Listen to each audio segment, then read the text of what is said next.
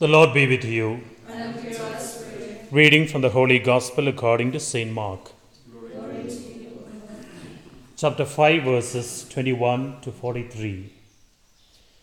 When Jesus had crossed in the boat to the other side, a large crowd gathered round him, and he stayed by the lakeside. Then one of the synagogue officials came up, Jairus by name, and seeing Jesus, fell at his feet and pleaded with him earnestly, saying, "My little daughter is desperately sick. Do come and lay your hands on her to make her better and save her life." Jesus went with him, and a large crowd followed him. They were pressing all around him. Now there was a woman who had suffered from a hemorrhage for 12 years. After long and painful treatment under various doctors, she had spent all she had without being any better for it. In fact, she was getting worse.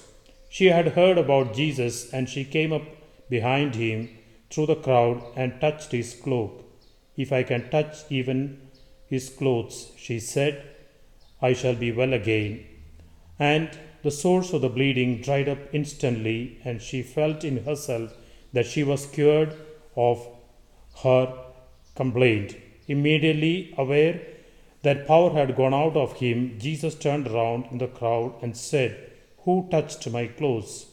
His disciples said to him, "You see how crowd is pressing around you, and yet you say, 'Who touched me?'" But Jesus continued to look all around to see who had done it. Then the woman came forward, frightened and trembling, because she knew what had happened to her, and she fell at his feet and told him the whole truth.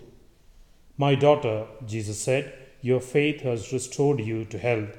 Go in peace and be free from your complaint." While Jesus was still speaking, some people arrived from the house of the synagogue official to say, "Your daughter is dead. Why put the master into any further trouble?" But Jesus had overheard this remark of theirs and said to the official, "Do not be afraid, only have faith." And he followed with him and allowed no one except Peter, James, and John, the brother of James.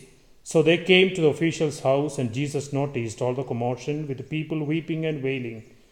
He went in and said to them, "Why all this commotion and crying? The child is not dead, but asleep." But they laughed at him. So Jesus turned them all out, and taking with him the child's father and mother and his own companions, went into the place where the child was sleeping. And taking the child by the hand, he said to her, "Talitha cum," which means, "Little girl, I tell you, get up." And she got up at once and began to walk about. And she was 12 years old.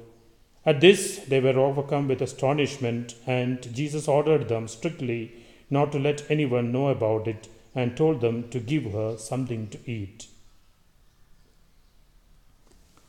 The Gospel of the Lord. Praise to you, Lord Jesus Christ.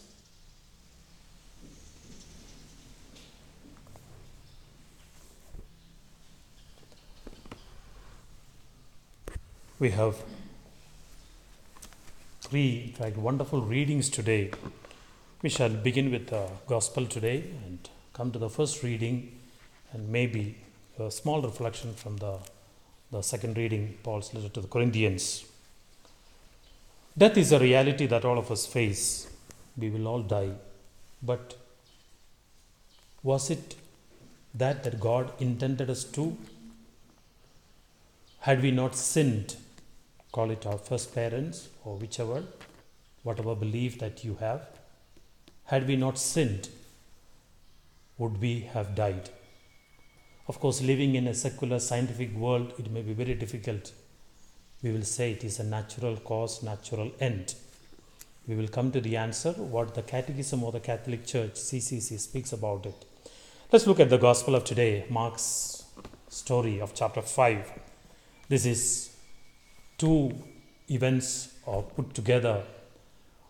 And we know Mark is someone who writes in hurry, meaning he means to somehow put together, it's the shortest of the Gospels, and in his 16 chapters he puts together important events, and he wants only one point to prove that he is the Son of God. So he begins by it and ends.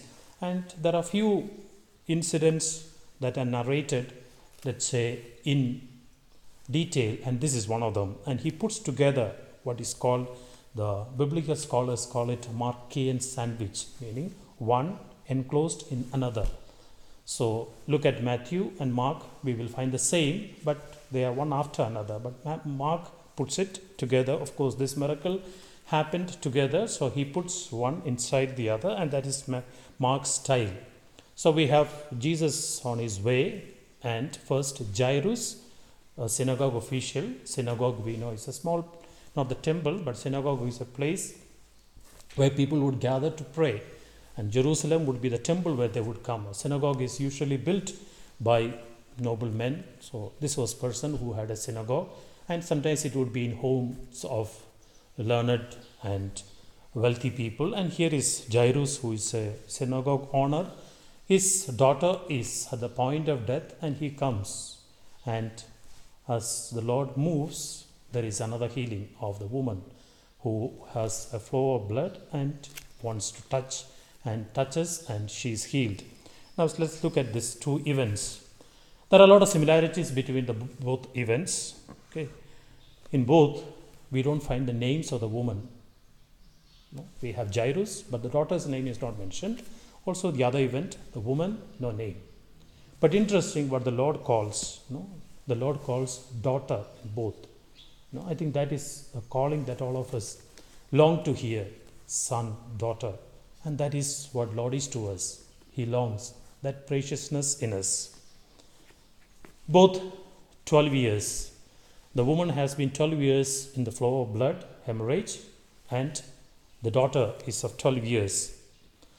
Both there is impurity according to the book of Leviticus chapter 15.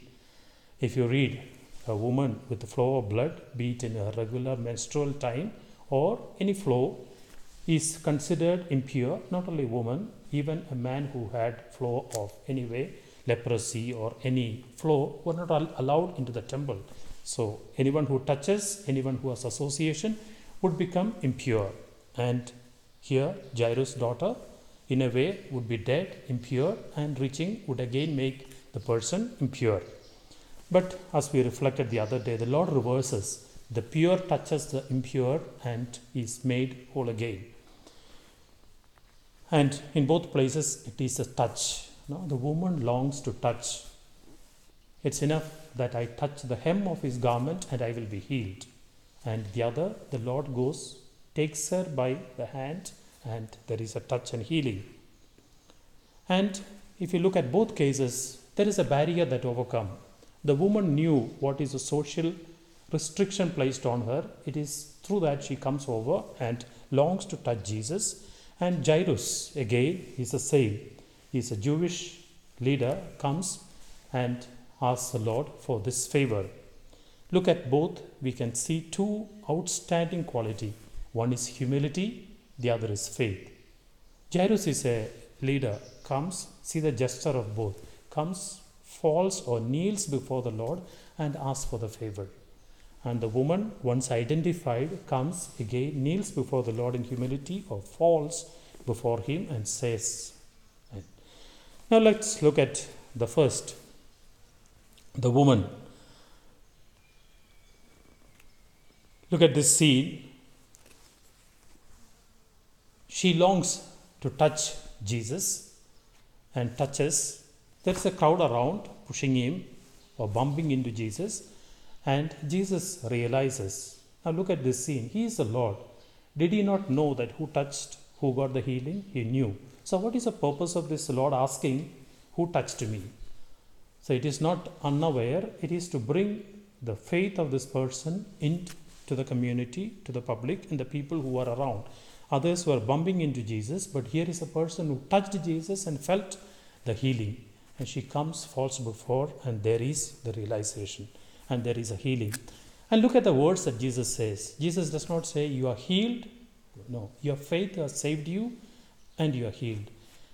Difference, I think the phrasing is important. First is, your faith has healed you.